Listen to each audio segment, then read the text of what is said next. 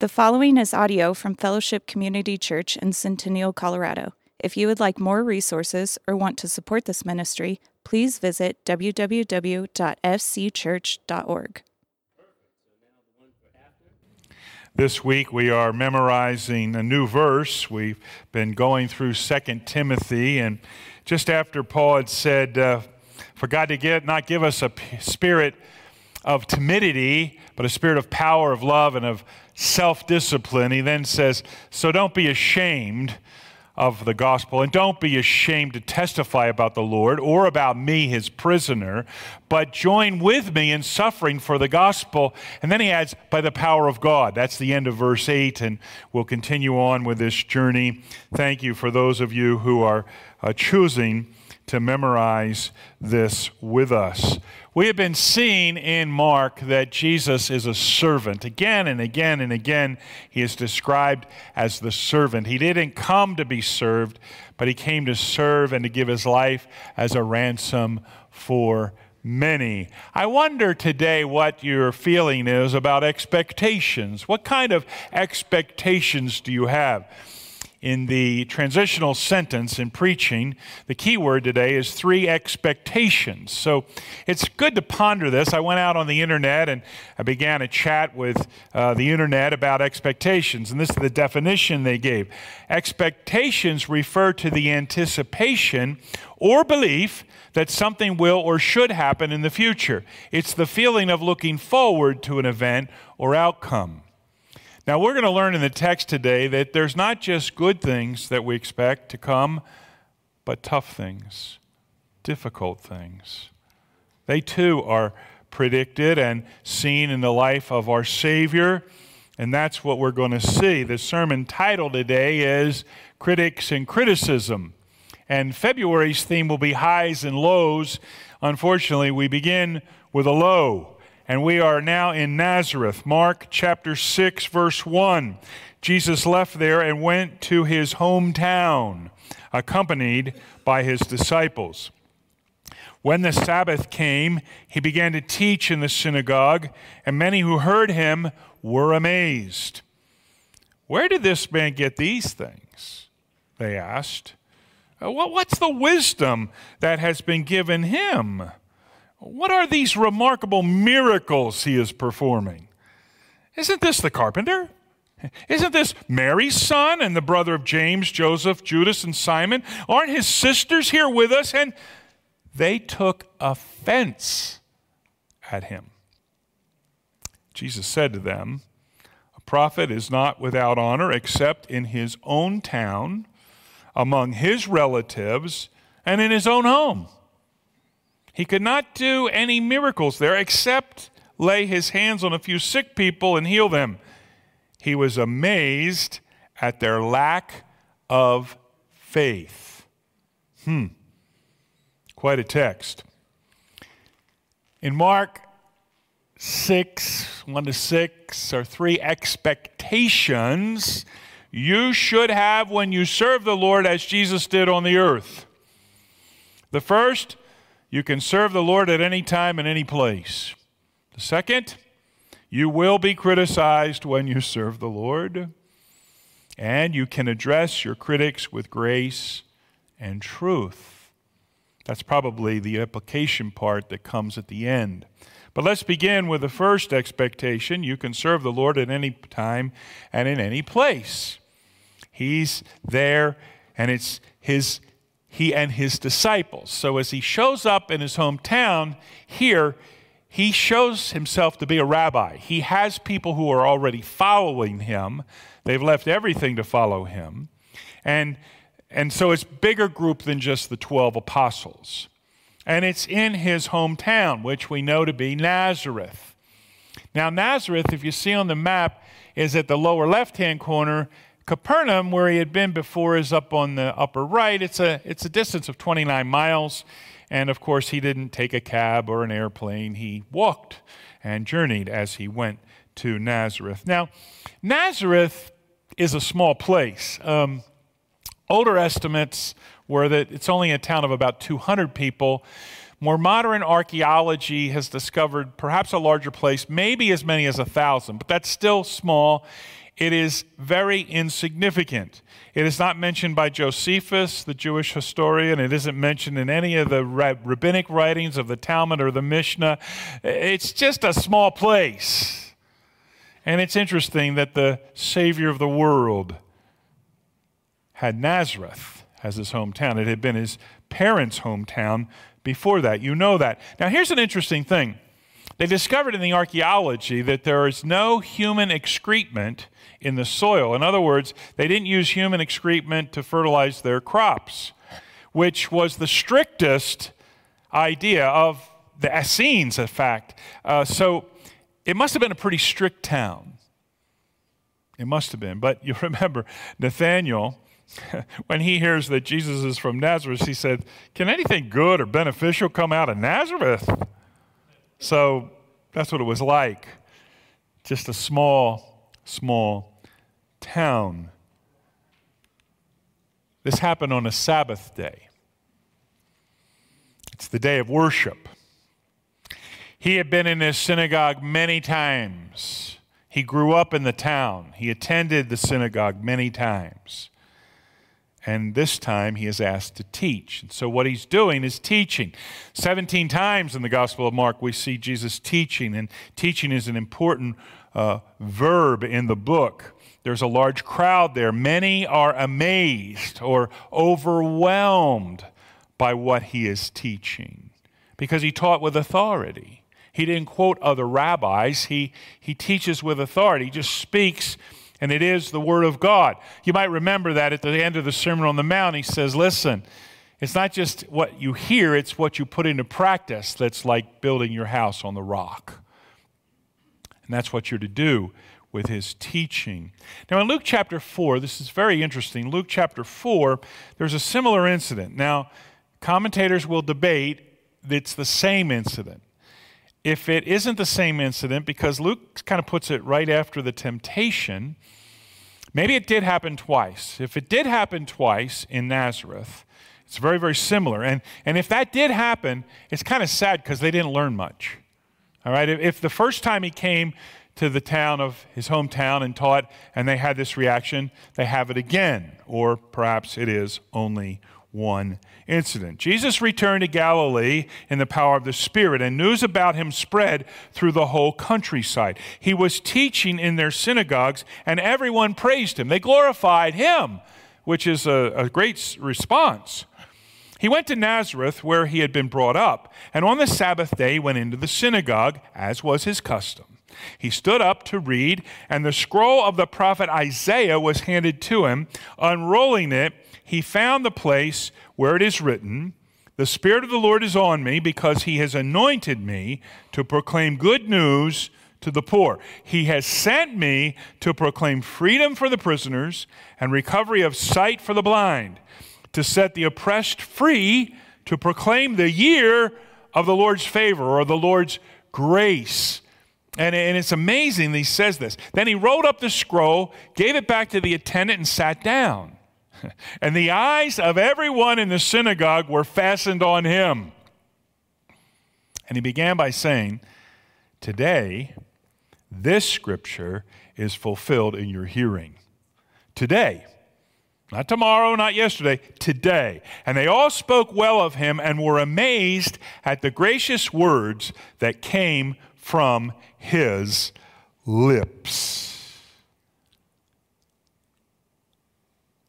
They all testified, and they were amazed. And they began to be amazed by him in his hometown. Now, we're impressed that the servant is on mission always.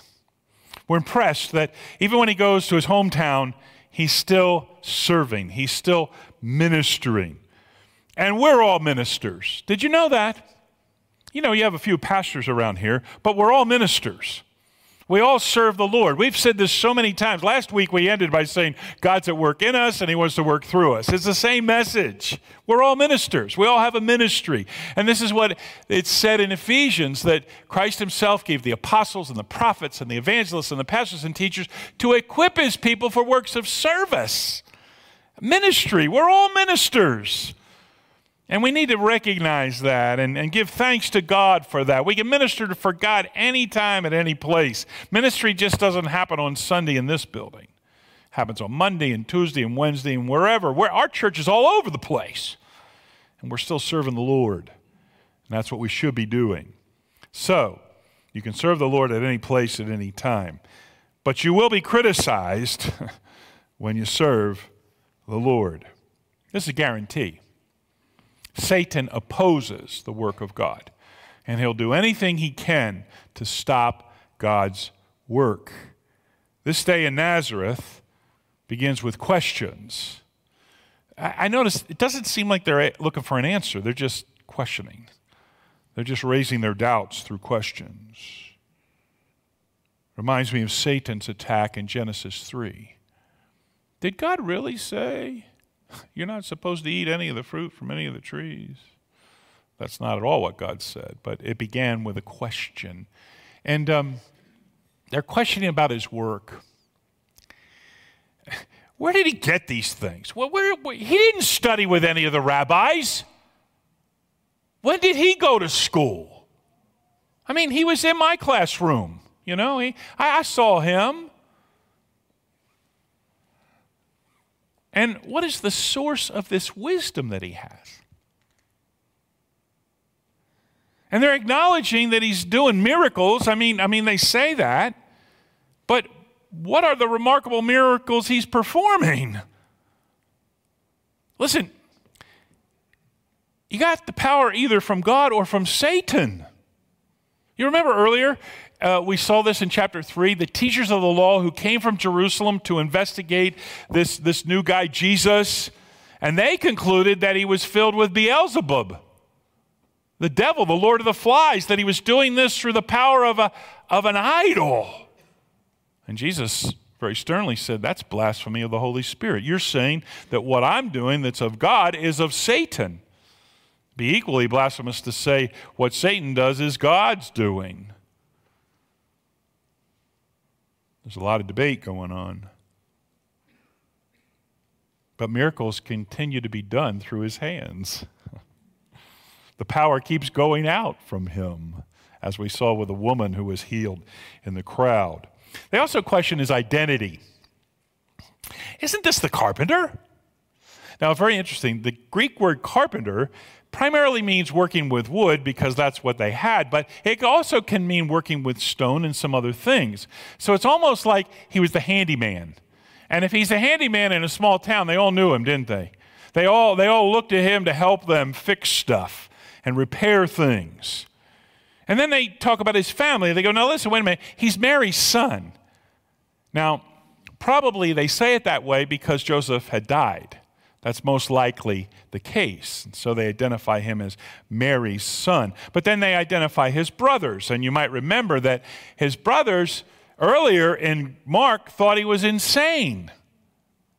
And John tells us they didn't believe until after the resurrection. But in the list, James and Jude, or Judas here, both wrote letters that are in the New Testament.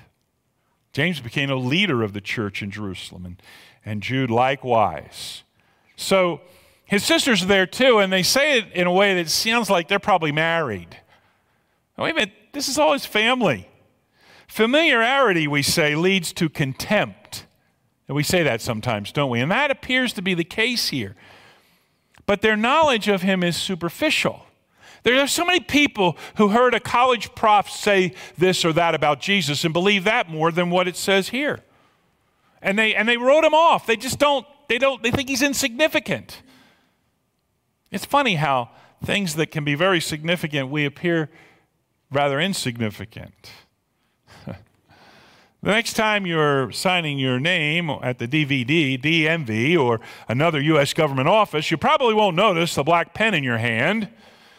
It, after all, is exactly like the dozens of other black pens you've used in post offices and courthouses and other buildings throughout your adult life. You certainly won't think there's much of a story behind the modest implement that, likely as not, is chained to a well-worn desk you've been waiting to stand at. But like everything, those pens have a story. For over 40 years, those Skillcraft pens have been assembled by blind factory workers in Wisconsin and North Carolina. They must meet rigorous government specifications to write continuously for a mile. And within temperature swings from 40 below zero to 160 degrees above Fahrenheit.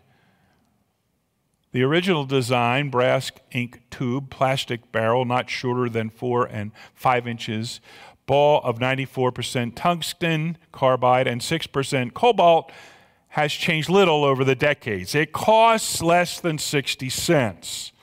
The standard length of the pen has helped lost Navy pilots navigate by map. Stories say that the pen can be used as a 2-inch bomb fuse or for emergency tracheotomies. It can write upside down. The pen has a rich, fascinating history woven together with war, peace, postage, bureaucracy, spies, work, and play, and you'd never know it to look at it. You see, that's what kind of happened in Jerusalem, in Nazareth that day. They thought they knew who Jesus was. But they took offense at him. A very key word in the text. They took offense at Jesus Christ. Their amazement led to rejection and offense. It's the Greek word scandalazo. And we do get our word scandal from it. But the English word scandal, according to the dictionary, is an action or event regarded as morally or legally wrong and causing general public outrage. The Greek word means to be caught in a trap or to slip away, to apostatize, to run away. It's a very strong word. Jesus used it in the parable of the soils when he said that shallow soil, when persecution comes, they fall away. And he'll use it later. In fact, when we get to Mark chapter 9, we're going to see it's a theme of that whole chapter, is the whole matter of people falling away. Now, you know, Simeon, just after Jesus had been born, and he met Jesus in the temple. You remember, it's a very dramatic story. And Simeon blessed his parents, and he said to Mary, his mother, "This child is destined to cause the falling and rising of many in Israel, and to be a sign that will be spoken against, so that the thoughts of many hearts will be revealed, and a sword will pierce your own soul too." This was his destiny. This was his calling. There would be those who would fall away. Paul says the gospel is scandalous because people reject it. They refuse to believe it. John writes that when you hate people, you're showing that you're already a victim of this scandal. And he says, we had some people that were with us, but then they left and they showed they weren't really among us. They went away. And you see, this is a scandal. This is what has happened here. There will always be critics. In the Luke passage, Jesus is almost thrown off the mountain because of the scandal, because they were so offended by him. But he slipped through the crowd because it wasn't his time yet. If you live on the applause of others, you will die on their criticism. Just remember that. There are going to be critics. I urge you to just keep it simple, all right? Just keep it simple. Please the Lord. Just live your life to please the Lord. Whether people understand it or not, keep a clear conscience with God and others and live for the Lord. This is what Paul said in 2 Corinthians. We make it our goal to please him. Whether we're here on the earth or we're there in heaven, we're just going to please God. That's what we're going to do, because you know what? We're all headed to the bema seat when the real truth will be known and it'll really be seen. And so just live to please the Lord. There's going to be critics when you serve the Lord. It's going to happen.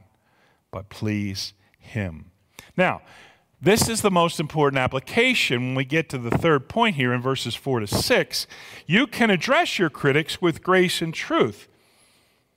They made some statements about him. Jesus made some statements about them. A prophet is not without honor except in his own town, among his relatives, in his own home.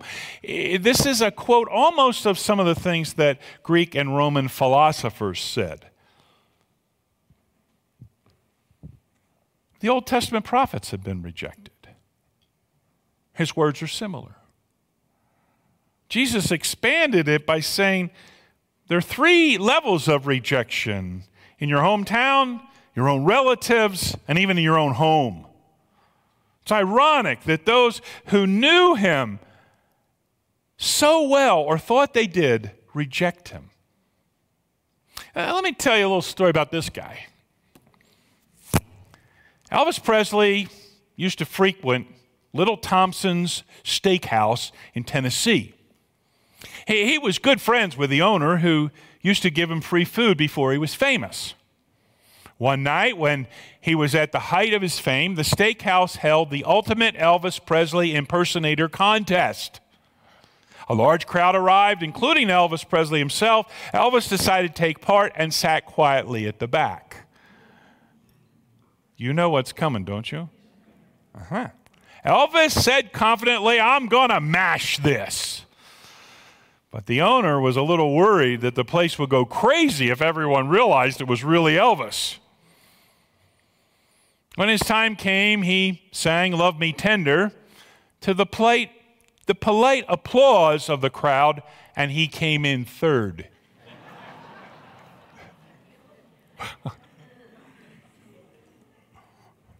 There's Jesus Christ in his hometown of Nazareth.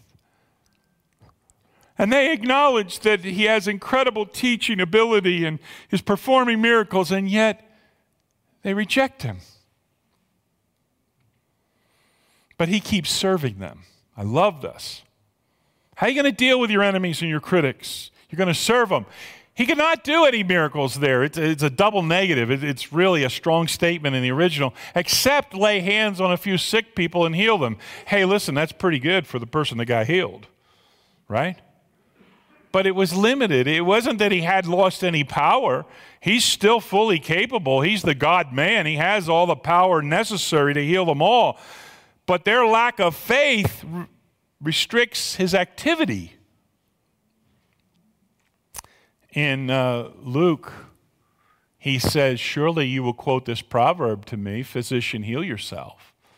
And you will tell me, 'Do here in your hometown what you have heard, we heard, that you did in Capernaum.'" So again, we're not sure whether this happened first or whether it's the same event.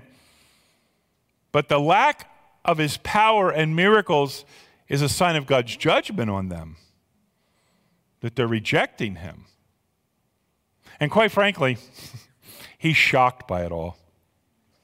He was amazed at their lack of faith. Listen, do you ever get shocked by people's unbelief? You sometimes just, man, how do they not see this? He goes on in Luke chapter 4, and you can read it for yourself, but he talks about 3 Gentiles who in the Old Testament got miraculous healings. It was a sign of judgment. I like the way Michael Card says it. Of all he understands, of all that he knows, Jesus is still astounded that the people he has known all his life refuse to believe. Indeed, only 2 things that ever amazed Jesus: faith or lack thereof.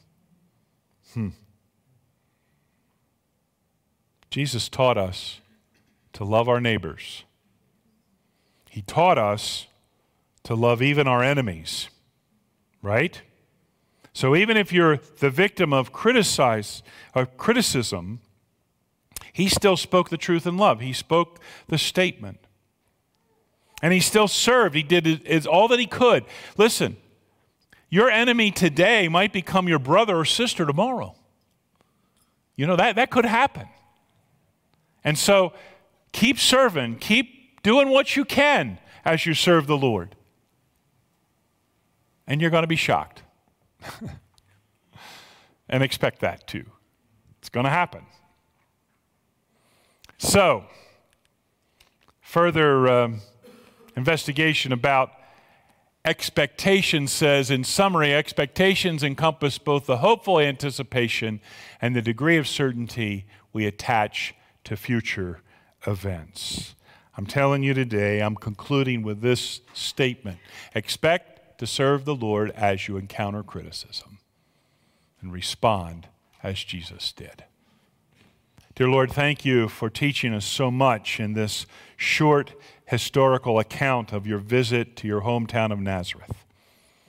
Lord, we are amazed at how you keep loving us.